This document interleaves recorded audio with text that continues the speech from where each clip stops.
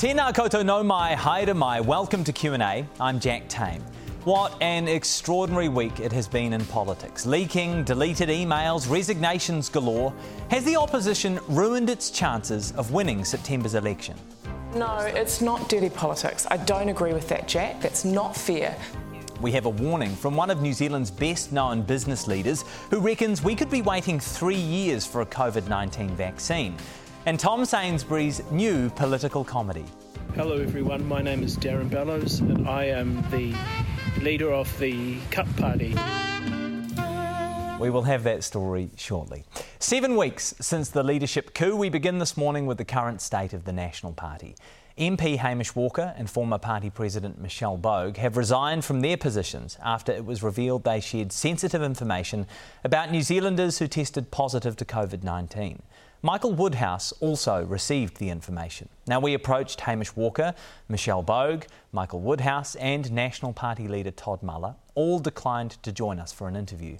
But National's Deputy Leader Nikki Kaye did agree to be interviewed. She and Michelle Bogue have been friends since Kaye was a teenager. And I asked if it's true she calls Michelle Bogue her second mother. Yeah, so she is. She certainly. I certainly have had a strong personal relationship with her. Do you call her your second mum?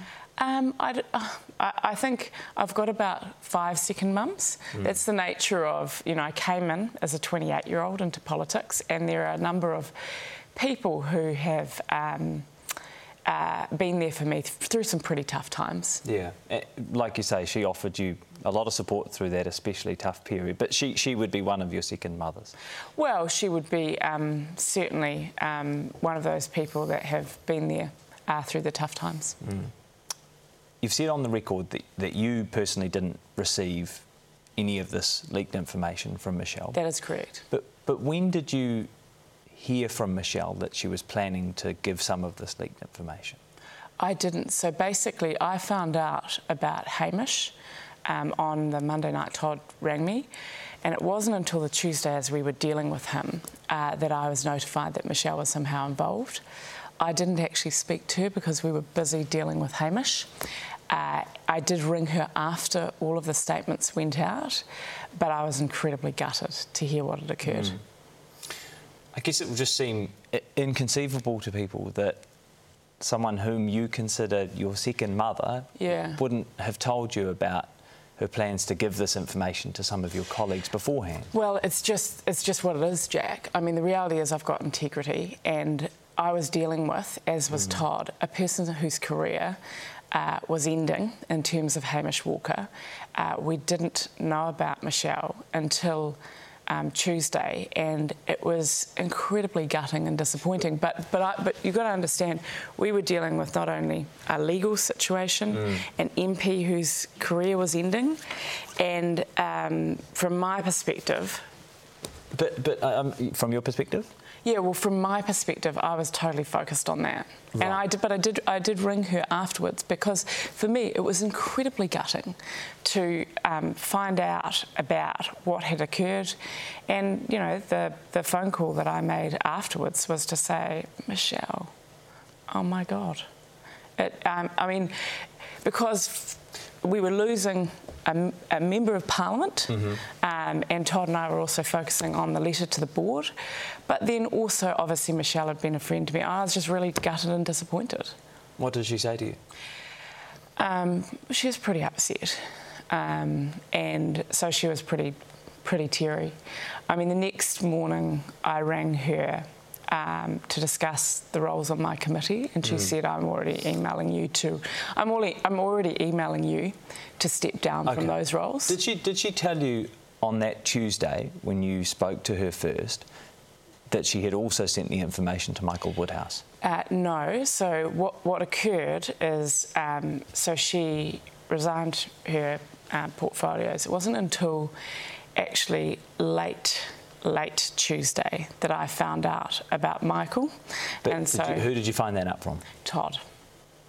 And so Had you spoken to Michelle before that conversation with Todd? Yes. When you spoke with Michelle, did you ask her if she had sent that information to any of your colleagues? Not outside of Hamish Walker? Not then. So basically... Why didn't you ask her? Well, because she was very upset, Jack. So basically... Seems like an obvious thing to ask. Well, no, but Jack, we're dealing with people whose careers are being ended here. It's totally reasonable. Exactly, but it's totally reasonable to expect that people would be upset. The next morning, because I actually had a day in Wanganui, I rang Amy Adams to say, we've got to, one, find out what this information is, right? Exactly, because it was different as we understood it, and get it to the hearing inquiry. So when you spoke to Michelle Bogue on Tuesday, you didn't ask her if she had sent the information to anyone else, just to be very clear on that point? Just to be very clear on that point, no. OK. Did she tender that information? Did she mention that she'd also sent it to Michael Woodhouse? She was very upset. But on the Wednesday, I went to Amy, in part because I was going to Wanganui and just said, can you make sure he gets the information to Michael Heron, but also that a statement is drafted up. So basically, he then went to Michael Heron. Again, remember, I'm doing a busy day in Wanganui as well. No, I know, but I mean, these are the extraordinary circumstances, though, aren't they? And there will be people who are watching you right now who find it inconceivable that you, A, didn't know this information was being sent to your colleagues by someone you describe as your second mother, and B, that you didn't ask once you spoke with her. No, there's a couple of things. I did ask actually on the Wednesday night. So basically, but you didn't ask on the Tuesday when you first spoke with her. No, but the thing is, Jack, she was incredibly upset. This is someone who's had decades in politics. It's absolutely reasonable for her to be actually crying on the phone to me. So, I mean, there is a human element to this. I mean, the first thing I want to also say is, if you step back from this situation, it is not a good situation at all, but people have taken responsibility and people have lost their jobs. I know you're going to be forensic around the timeline. I understand that. Right. But I think it is reasonable to understand that people are themselves getting...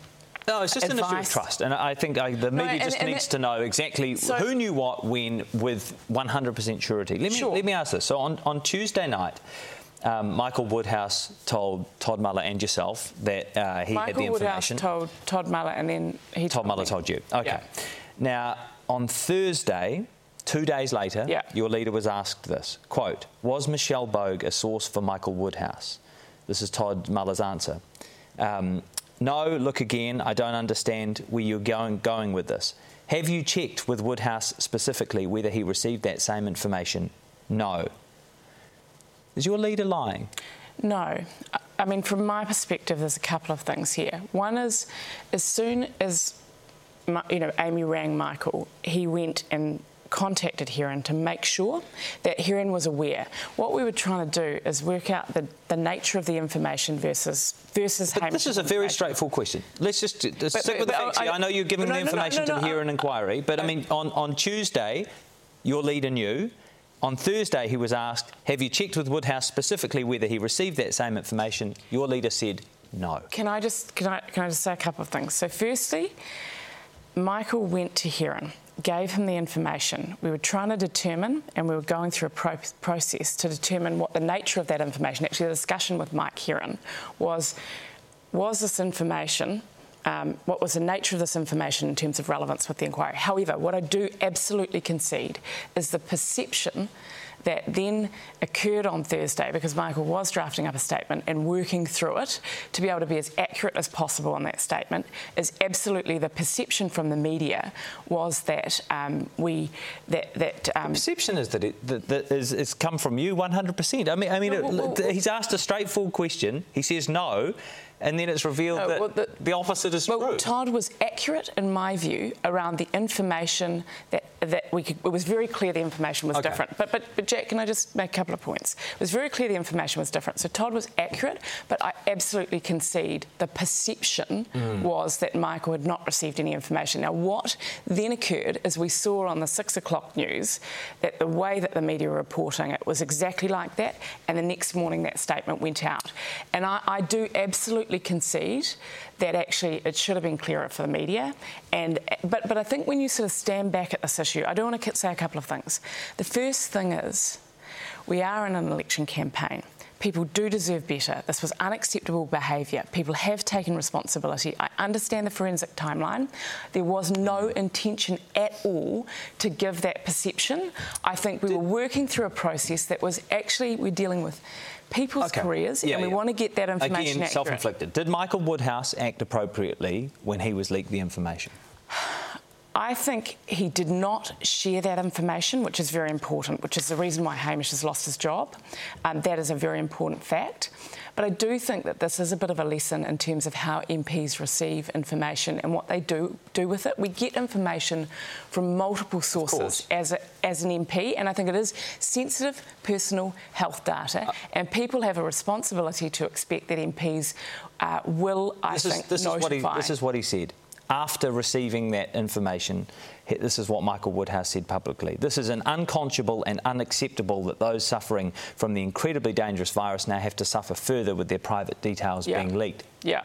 He was the one receiving that leaked information from the former National Party president. Well, but I think there's a couple of things, Jack. Well, the first thing is a question of trust. I mean, that is extraordinary that he would release that statement. No, well, so Jack, there's a couple of things. One is he did not share that information, which is very important. But I'll come to the second issue, which I think which you're pointing out, is that members of Parliament, while we might get 10,000 different emails, and Michael has said he deleted it and all of that, the reality is the public should expect, I think, when it comes to personal sensitive data, that we do notify the privacy. I'm not concerned about him releasing. I'm concerned about the hypocrisy of criticising the government for leaking private information or not caring for private information when it's he and the former National Party president that are doing the leaking. So that's extraordinary. Listen to this. Something as simple as keeping confidential information confidential should not be a difficult task. He's the one responsible. Well, I think there's a couple of things here, Jack.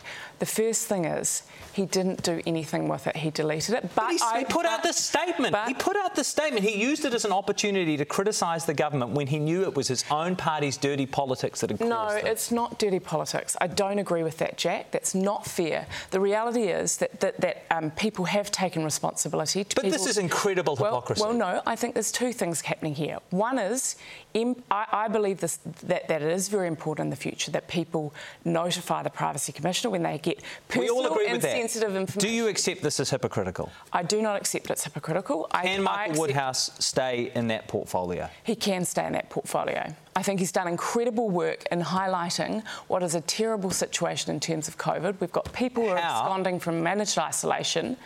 But I think How after this week, given the noise you have made about trust issues when it comes to this government and about issues in quarantine and managed isolation, how can anyone trust your party?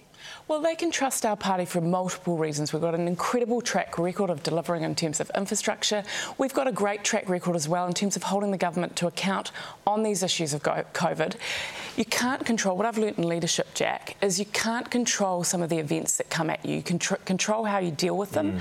We have seen multiple people lose their jobs as a result of this.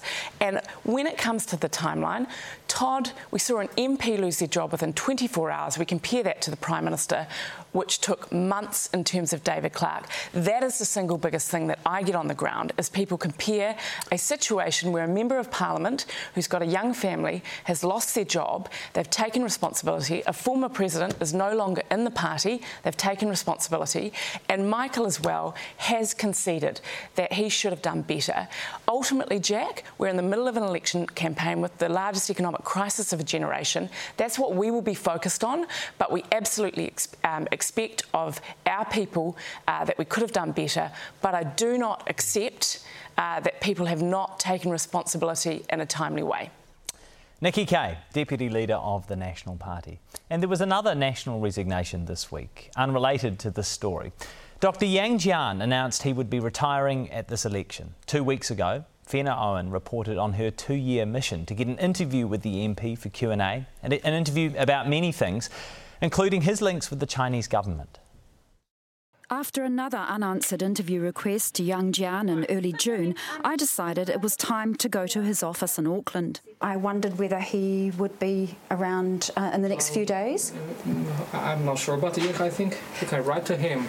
Yes, I've written to him. I've been writing to him for 2 years. A visit to his home yielded no response. We did request an interview again after the developments of this week. We received no reply. The panel is here next with its take on Nationals Week. And then, can New Zealand wait for a vaccine until we open our borders? Former Air New Zealand boss Rob Fyfe says no. I'm working on the assumption, based on everything I've read, that a vaccine is more like 3 years away. 12 to 18 months is very, very ambitious.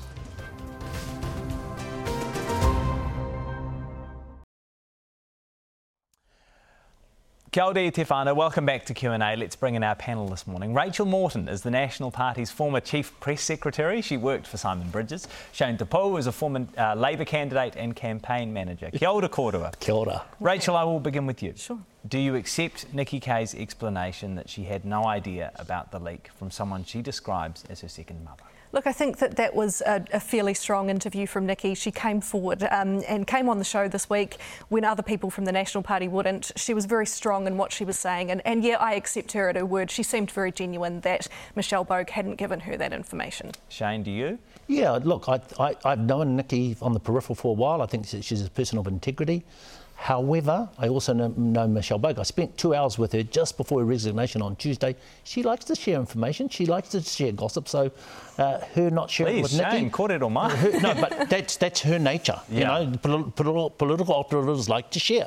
And I'm very surprised that Michelle didn't offer that information to Nikki. You know, but politics isn't black and white. And Nikki Kaye said to us this morning that she emphatically separates off the political conversation she has and the personal conversation she has with Michelle Bogue. But I still think that in the eyes of many people, it would just seem very unusual that people who are that close wouldn't be having those kind of conversations. That does not make sense. On that basis, it doesn't make sense. Not only she is a personal friend, not only is Michelle or was a political operative, but also she was very involved in Nikki's re-election campaign. Yeah. So that political personal mix exists. Like you say, though, Nikki Kaye was emphatic. Yeah, and I think what it speaks to here, and where there is some concern, is that, you know, Michelle and Nikki are very close. Hamish Walker was very much a Todd Muller supporter when it came to that leadership challenge with Simon Bridges. He was very much in that camp. These are people who are very close with Muller and Kaye, and yet they're the ones who have gone out on their own, even though they're on their team, haven't shared it. And I think there are some concerns there around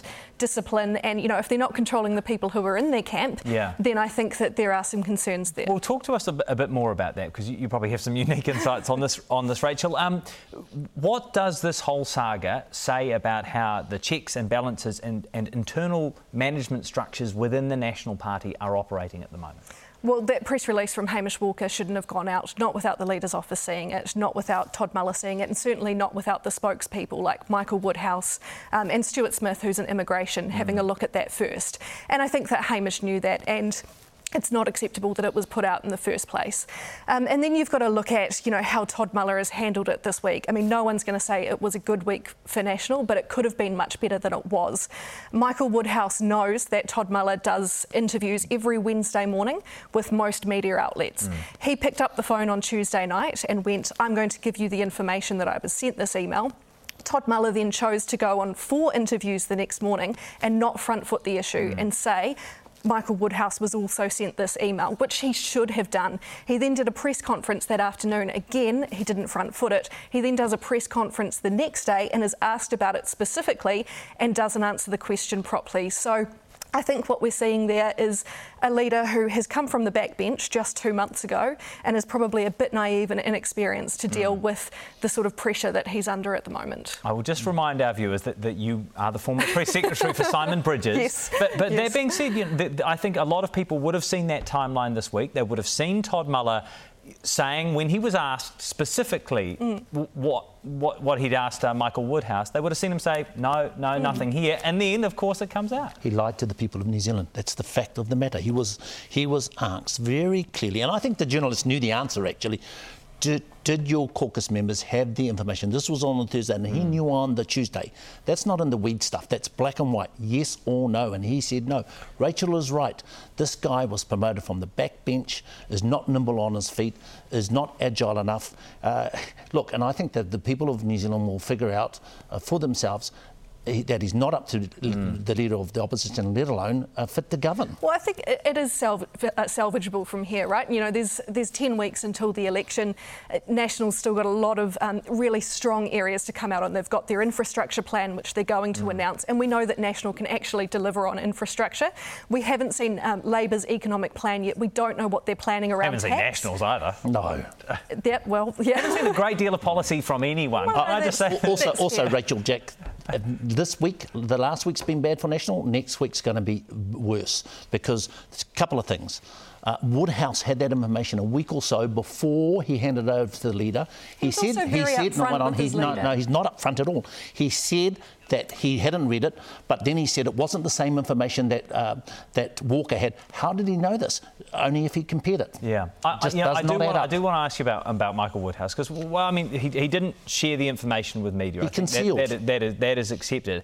However, knowing that this information had been leaked, or very similar information had been leaked by a former National Party president, he saw that as an opportunity to get into the government and try and score some political points by saying that they were being shoddy with private information. I mean, that is extremely hypocritical, is it not? He didn't leak the information, and he went to his leader as soon as what happened with Hamish came out, and he was upfront with him. But he saw it as an opportunity. He used it as a cynical opportunity to try and score points. He still tried to benefit. And then what did he do next? What was his next action? Rather than pass the email on to Heron and the email thread, he deleted. He concealed. OK, let's look a bit more then at where this leaves the National Party. I mean, it has been quite widely reported now that internal polls, which we are not privy to, had National at 32 heading into this week on the party vote count. There's no way that we can check that, but is there anything you're hearing, Rachel? I'm hearing the same as you, Jack. 32. Yep. So what do you think would happen if, in the major TV polls to come before the election, National was to find itself in the 20s? Oh, there's not much they can do. You know, Simon's having too much fun with the yaks. I don't think he'll be back. There's not much they can do. They're just going to have to ride with it and do the very best they can, and then come September the 20th, start again. I think National Party's doomed. Is there nothing they can do to improve their stocks between now and There is a lot they can do to improve their stocks. I think it's going to get worse for them, and I'll tell you why, Jack. I'll tell you why, Rachel. It seems to me that Muller is not very good when it comes to stand up, and I fear for him politically come the debates. I think there is a lot they can do to turn this around, and what they need to do, and the strategy they've had up until now, is to do these quite long-winded, lofty speeches and then take quotes from that and put it on social media, and it's just not exciting enough and it's not dynamic enough. What they need to do every morning is have somebody from the campaign team wake up, look at what's in the news and get themselves in those stories, and then they need to create their own stories to push into the news and set the agenda rather than being the subject of the story. So they need to be a little bit more dynamic with their comms and their social media. It's, you know, earlier on, you know, we saw National with these discussion documents where they created talking points around gangs and social welfare. And at the moment, it looks a little bit like Todd's trying a little bit too hard to be prime ministerial, and actually in opposition you need to be oppositional and a little bit edgy and provocative. Let me ask an edgy and provocative question then. Is it possible there will be another leadership challenge within the National Party before the election? You never know. It could be the all or nothing option, and if that is the case, there is only one option, and that's Judith Collins. What do you think, Rachel? I would say it's highly unlikely. You know, we are so close to an election now. Like I said, there is a lot of ground for National to cover here. They've still got their big infrastructure package. We still need to be asking some pretty big questions about what Labor's going to be doing with tax, given, you know, the debt that we're coming into as a country. There will be some fertile ground for them. I would say that it's almost certain that Todd Muller will stay on as leader, and that, you know, when it comes to the polls this week, sure, it's been bad for National, but this won't be what people are voting on. You know what, though? If MPs in marginal seats or MPs down the very end of that national list look at those numbers for much longer, they're going to feel very, very anxious. And there are people like Chris Bishop, even Paul, Goldsmith in Epsom. They'll be very nervous. And, you know, I've worked with people across the political spectrum. One common thread that politicians have, they're very selfish. And if they think their jobs, at risk, they'll do anything they can to keep them, Jack. See, I just think it's so telling that this is the point we wanted to discuss this morning. After everything, you know, after TY Point, after the quarantine issues this week, that we are focusing on this. There's been so much fertile ground, you would have thought, for the opposition. And that's what I mean about National looking at what's in the news and inserting themselves into it. TY Point was a missed opportunity. They should have been in that story, and they should have been pushing to be in that story. Jian Yang. What do you think? I think National Party did something right this week. Jian Yang did not wake up on Friday and think, I want to spend more time with his family. Someone within National sat down and said, Jan, you need to go. And he went. Rachel, I know they got this one right. We've called you a few times in the past requesting interviews with Jian Yang. I mean, he did that press conference, you know, after the newsroom story came out, and he did plenty of interviews as the spokesperson for statistics. Look, I think the real shame here for National is that, you know, we have such a large Chinese New Zealand population, and National, the largest party in Parliament, no longer has a Chinese representative, and I think that's a real shame and would need to check with Nikki, but I don't think Paul Goldsmith is of Chinese descent, so they should be looking for somebody to represent the other thing, there's a community. bigger picture here, folks, and that is, by and large, the Chinese members of parliaments with Chinese ancestry have been used by Labour and National over a number of years for one thing, and that's to raise dough, and that's got to stop. Well, no, there is a large Chinese New Zealand community who need representatives in Parliament. Absolutely. That is Absolutely. My kids. All right. Hey, thank you so much. It's great to speak. We really appreciate it. Kōrero mai, send us your thoughts. We're on Twitter at NZQA. You can post on our Facebook page or email us q&a@tvnz.co.nz. Coming up, is this ACT's year to get more than one MP into Parliament? David Seymour ahead of his campaign launch. And comedian Tom Sainsbury on losing his greatest muse. Hi, sweeties. It's me, Paulina. She said, like, really early on that she kind of wants to do it her way and she wants to have a sense of humour about it.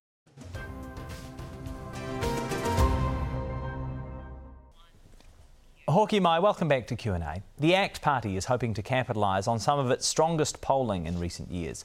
The party was at 3% in the last One News Colmar Brunton poll, provided party leader David Seymour holds his electorate seat.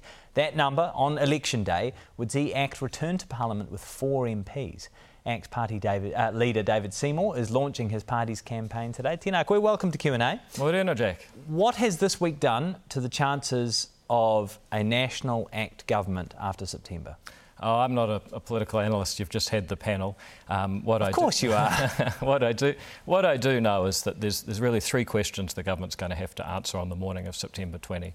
Number 1, how do we get smart about public health and safely reconnect with the rest of the world? Because this thing could go on for years. Number 2, how do we get honest about the debt? And number 3, how do we actually seize the opportunity of being an island nation on a COVID or pandemic planet? Okay. And I think that's actually really exciting. We'll get to some of those points in a couple of minutes. But I mean, for you to have influence in decision-making in all of those policy areas in the future, you need National. Do you see any way that National will be returned in September, given the events of the last few weeks? Yeah, absolutely. Look, if you look at it, my prediction is New Zealand First are gone. They've broken too many promises.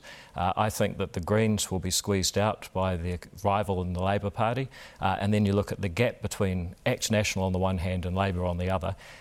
Your last poll, it was about 9 percentage points. This last week may have affected that, but a week's a long time in politics. Things can change next week. So you are what you're talking about is a 5% shift in the centre. Can Todd win the centre? I wish him luck. ACT's job is to run our own race and put the right in centre right. Could you work with New Zealand First and Winston Peters as part of a 3-party coalition with National and New Zealand First? Look, I don't think New Zealand First belong in any parliament, let alone New Zealand's, and I don't think they will be. But to keep the options open, if New Zealand First are going to be there, then having ACT to keep them accountable is going to be even more important than usual.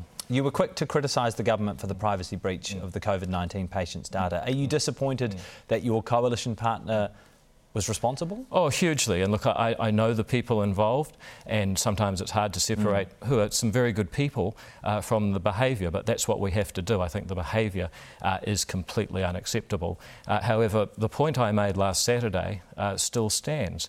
They didn't have good database procedures. The spreadsheets were all over the place. Many people had them. And if they hadn't had people fess up, I think we still wouldn't know where this data is. And data losses and data breaches are a major problem with this government that the next government's going to have to get smarter about. Let's talk policy stuff. We're looking at debt that might hit 50% of GDP, whether Labour or National is the major party in forming the next government. How would you bring down our debt? Well, look, first of all, let's just put it in some perspective. It will be 50% of GDP. I think it'll be higher because the Treasury forecasts were rosy. What it really means is that a family of 5 will have $200,000 of public debt on their account.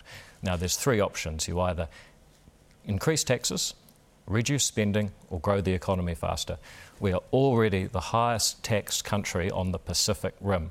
Not just higher tax than Singapore, but higher than Korea, Japan, Canada, Australia, the US, Vietnam. That leaves 2 options then. What would you cut? So you've got to start reducing expenditure. Let me give you this example.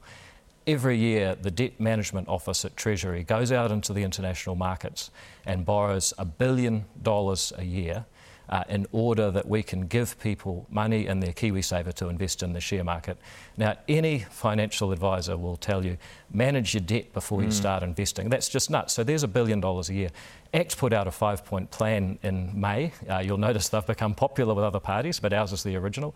It shows us how we can reduce expenditure by $7 billion and be in surplus by 2023. And it's not going to make me popular saying that, but we have to do it because... There must be some massive programs you're going to cut. I mean, we need to be saving a whole lot more than $1 billion a year if you're going to substantially bring down that debt. Yep, so if you go through our 5-point plan, we start saying, look, frankly, and this won't help me with younger voters right now, but it's a reality because they're saddled with the debt. We need to be honest. Has fees-free tertiary helped tertiary participation? No, it hasn't. Again, it's given money. A couple of billion max. Yeah, OK, but hang on, you just have $1 billion here, $1 billion there, suddenly you're talking real money. The debt's 170 billion. Yeah, OK, but you do 7... Our alternative budget shows how you could reduce expenditure permanently by $7 billion a year over the next decade. That's actually half the debt paid off. So these numbers do count, and I'd encourage people to look at our alternative budget at act.org.nz/budget 2020, because we need some policy debate here. What about welfare? Yep.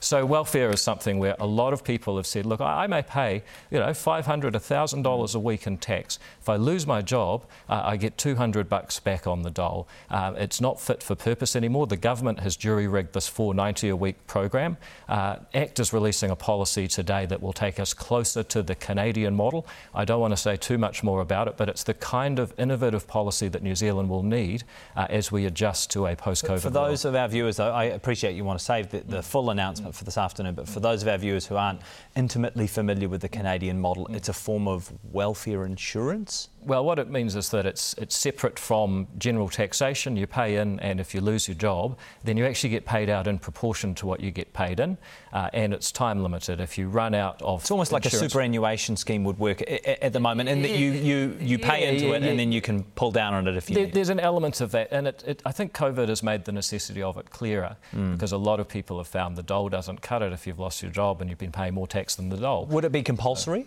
It'd absolutely be compulsory. And if you run out of time on it, you can still go on the dole. But look, I don't want to announcing half the policy here. So, and we got other ideas. Brooke Van Velden, our deputy leader, is announcing a mental health policy that I think is the breakthrough that no one's been brave enough to say. Oh, we look forward to that. OK. I want to ask you about your party and its history generally. So you were founded in 1993. ACT has remained a relatively small party and in recent years has only been in Parliament because of that deal in the electorate of Epsom. At what point do you accept that your ideas aren't popular with the average voter? Well, look, I think our ideas are popular with the average voter. You look at nothing about but nothing about. But I mean that's that. But this isn't necessarily just a party issue. I mean, you look at the election results of the last few years. Clearly, you've never had enough cut through to get a substantial majority, for example, in Parliament. Well, that's certainly true. But if you look at our basic policy planks, New Zealand is a free trading nation. which has sound money with an independent Reserve Bank, largely has broad-based low-rate taxation, and has a fairly decentralised system of education. So in some ways it's because a lot of ACT's basic policy prescription has become normalised. And I think one of the reasons that ACT has started to rise again is that we've got a government that threatens free speech, threatens property rights, is playing with the Reserve Bank, wants to raise new taxes, and suddenly people are saying, actually, we do need ACT to defend these free market policies and our freedoms generally. So if you make it into a coalition government, what portfolios would you want? I see ACT sitting on the crossbenches keeping all parties honest. So I'm not necessarily interested in the board. Don't want to be a minister? Remember, I turned down being a minister in order to advance the End of Life Choice Act. ACT has always been a party that is here to make better public policy for New Zealand. Just remember charter schools. We did that without being a minister. But the important thing was the difference we made for those kids' lives. But I mean, charter schools have been scrapped. So you No, they haven't. Some have. Yeah. Even the Labour Party couldn't close them. All they did was make them sign up to the union, and it's disgraceful that the Labour Party puts middle-class people with comfortable jobs ahead of poor brown kids missing out. How long do you think you'll stay in politics?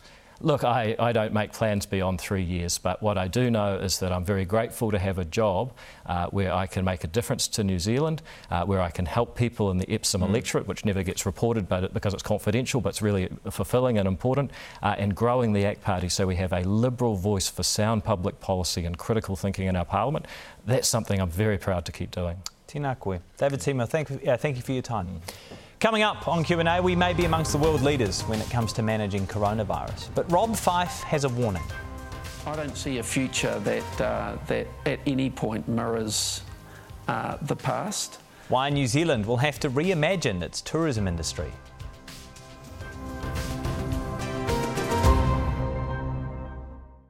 Kia ora te whānau, welcome back to Q&A. With close connections across the corporate and political worlds, former New Zealand CEO Rob Fyfe has been keeping a close tab on coronavirus developments around the world. Along with Helen Clark and the Prime Minister's former Chief Science Advisor, Sir Peter Gluckman, Fyfe published a paper last week urging a broader conversation about how New Zealand should prepare to open up in the months and years to come. Some of you were very angry when we put some of those issues from the paper to the Prime Minister last week. But we think it's important to continue the conversation. So I began by asking Rob Fyfe if New Zealand can afford to wait for a vaccine before opening up. Well, from my perspective, I think we can't afford to wait for a vaccine. I'm working on the assumption, based on everything I've read, that a vaccine is more like 3 years away. 12 to 18 months is very, very ambitious. So for me, the prospect of New Zealand being closed to the world for 3 years is a very, very scary thought. So what that paper was promoting was the need to have a conversation about developing a strategy for how we could safely start to open our borders without putting the health and well-being of New Zealanders at risk. So what might a reopening under those circumstances look like, if indeed a vaccine is as far as 3 years away? Well, I think in the first instance, you've got to start by saying, even if we keep our borders closed, the risk is that we will get the virus coming back into New Zealand. I mean, we've seen a succession of I guess, cracks in our defences at quarantine.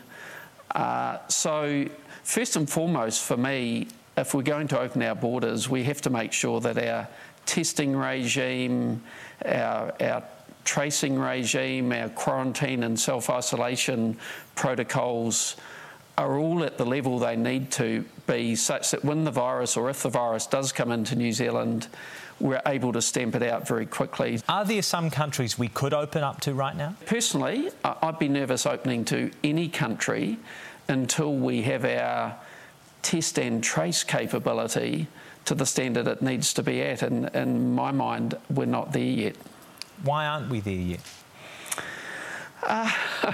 Well, that's a good question. For a start, no country has really solved the tracing challenge. You see these apps in places like Singapore and Australia and Israel and the UK no country's got their tracing app to better than 25% penetration of the population. You actually need to be at 80%. So we need to be world leading in solving that tracing problem. I think in testing, we're just not doing enough testing. You know, the latest evidence is suggesting anything from 30% to maybe as high as 75% of people that contract this virus never show any symptoms. So you can't just rely on identifying people with symptoms and going and testing them. You actually have to be testing the population at random to see if the virus is out there. I think the government's responded at speed. They've done everything they could to eradicate or eliminate the virus from New Zealand, and now we have to plan for what the future looks like living with this virus over however many years that's demanded of us. The testing is one thing, but as you pointed out, no country has aced the contact tracing just yet. How might we be world leaders? Well, you know, I've been working with a team that's been trying to solve that problem. We believe that phone apps are not the solution. There's a whole range of issues with the technology of phones, trying to repurpose them as a contact tracing device. We believe the solution is to issue every New Zealander with a wearable device and require people to carry that device with them when they're going into places of congregation. If we did that, we believe we could effectively earn the right to have the freedoms that we have today throughout the entirety of for however long this pandemic is with us. There are going to be people who are concerned about protecting civil liberties, people who are concerned about privacy information. Already we've seen some breaches of privacy information in the COVID-19 space. Yeah. What do you say to those people? So we've had all those considerations top of mind. So this device that we've designed, it doesn't track your location. So it knows that you and I have been in proximity of each other, but it doesn't know where that's happened. It doesn't store any information on the cards that's personal to you. So the card just has a number that it's constantly transmitting, and it's receiving the numbers of other cards. So in the event that you test positive, we can extract the numbers of all the other cards that you've been in proximity of for the last couple of weeks. But that's all the information it has. We then have to go to a central secure database to find out who those cards have been distributed to. How do you think Air New Zealand is navigating this crisis? You know, my heart goes out to the team at Air New Zealand. Actually, this is, you know, unprecedented. I thought I had some challenges when I was there as CEO, but certainly nothing like this. I think they're doing the best they can in the circumstances. My pick is it is going to be 3 years before Air New Zealand is remotely back to the scale of flying that they were doing before this pandemic arrived, if they ever get back to that scale. They've done a tremendous job for New Zealand, I think, in helping repatriate New Zealanders back home, keeping air freight routes open, trying to feed as much capacity in to support the resurgence of the domestic economy as they can. Of course, Air New Zealand plays a critical role in New Zealand's international tourism industry. What do you think the future of our tourism industry looks like? Yeah, I think tourism, I don't see a future that at any point mirrors the past. I think it's going to become increasingly challenging for people to move around the globe freely. I mean, we saw what happened after 9/11 with the introduction of a significant amount of security protocol at the border. People got used to that over time, and tourism numbers have continued to grow. I think this is going to be very different. I think people are going to have a lot of anxiety and a lot of fear about moving around the globe. There's going to be issues with simple things like travel insurance. It's going to take a while for the protocols to stabilise, but at any level I think there's going to be a lot more process to get across borders, both when you're entering a foreign destination as well as when you come back home. And I think those processes are going to be with us for quite some time to come. So we're going to have to reimagine our tourism industry. I think potentially for people that have got more time on their hands, that have 3 or 4 weeks or 5 or 6 weeks for a holiday, I think those trips are still viable. But someone going away for a week for a short break somewhere, I can't see that happening in the next year or two to anywhere near the degree it has in the past. So we were bringing in about 3 million tourists a year before COVID-19, international tourists. How do you think the New Zealand industry should adapt? Are there ways that we can set ourselves up for a different sort of tourism industry in the future? Absolutely, I think we can. For a start, New Zealanders were heading offshore and spending a lot of money offshore. There's an opportunity to capture that spend. I know of many of my friends that are taking the opportunity. They may have traditionally been offshore at this time of year. They're now spending that time in New Zealand. So that's a real opportunity. I think the Australian opportunity is a very real one for us, and they were a significant portion of those 3 million international visitors, almost half of them. So that's a real opportunity for us, and I think the focus on the Trans-Tasman bubble is a very, very valuable focus for New Zealand. I think we shouldn't lose sight of the maritime border. A lot of people coming here on yachts or by boats potentially are effectively quarantining in transit to New Zealand. So I think that solution is potentially still a very viable solution for us. I think the air travel, particularly the long-haul air travel component, is going to be the hardest dimension to re-establish. That's Rob Fyfe with a cosy-looking setup. After the break on Q&A, our rich history of political comedy and Tom Sainsbury's new show. Ideas, okay. Gordon, what's happening in Rodney at the moment? Nothing.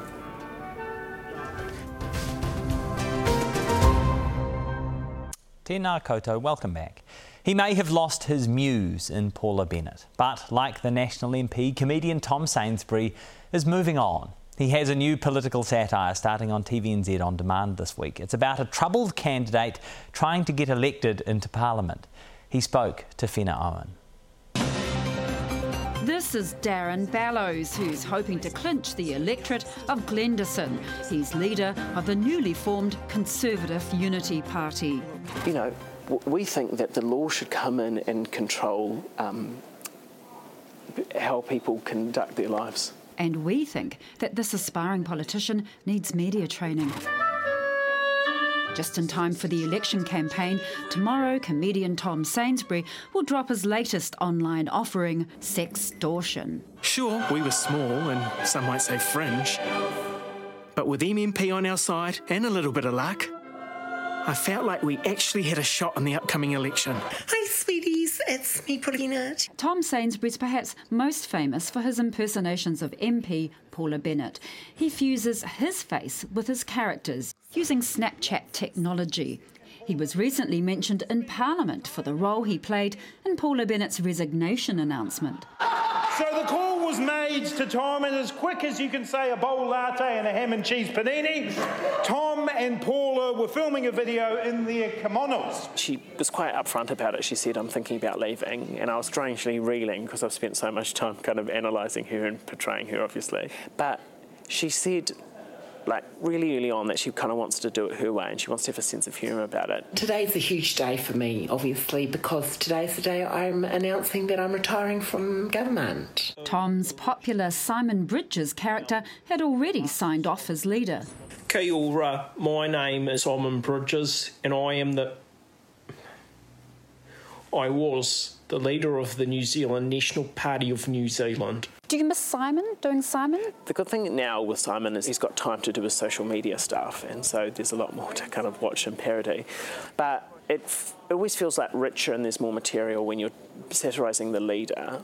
Only a national government can provide the leadership to do that. I mean, Todd's there and I've been practising Todd, but there's also the technical side of things. So Todd is bald and I'm not bald, and so like when the technology of Snapchat of putting his face onto mine, even if I manage to get the face quite good, it still doesn't kind of look like him. And Prime Minister Jacinda Ardern is equally challenging because of face shape. I find Jacinda very, very hard to do. She's very expressive with her eyebrows. Hi, I'm Julianne Genter. It's me, Peter Dunn, but you can call me Pete, now that I'm done. Hi, I'm Nikki Kay of the National Party of New Zealand, Deputy Leader. That's me, Kiara. So I've been kind of obsessed with politics for a long time, and people get so passionate about it because I think that these politicians represent political ideas, but you kind of forget that they're humans as well. And so I think there is a real opportunity to humanise them and see that they're actually people. They're not their ideas. The response to his political characters, he says, would suggest that in an indirect way, the comedy makes politics more accessible.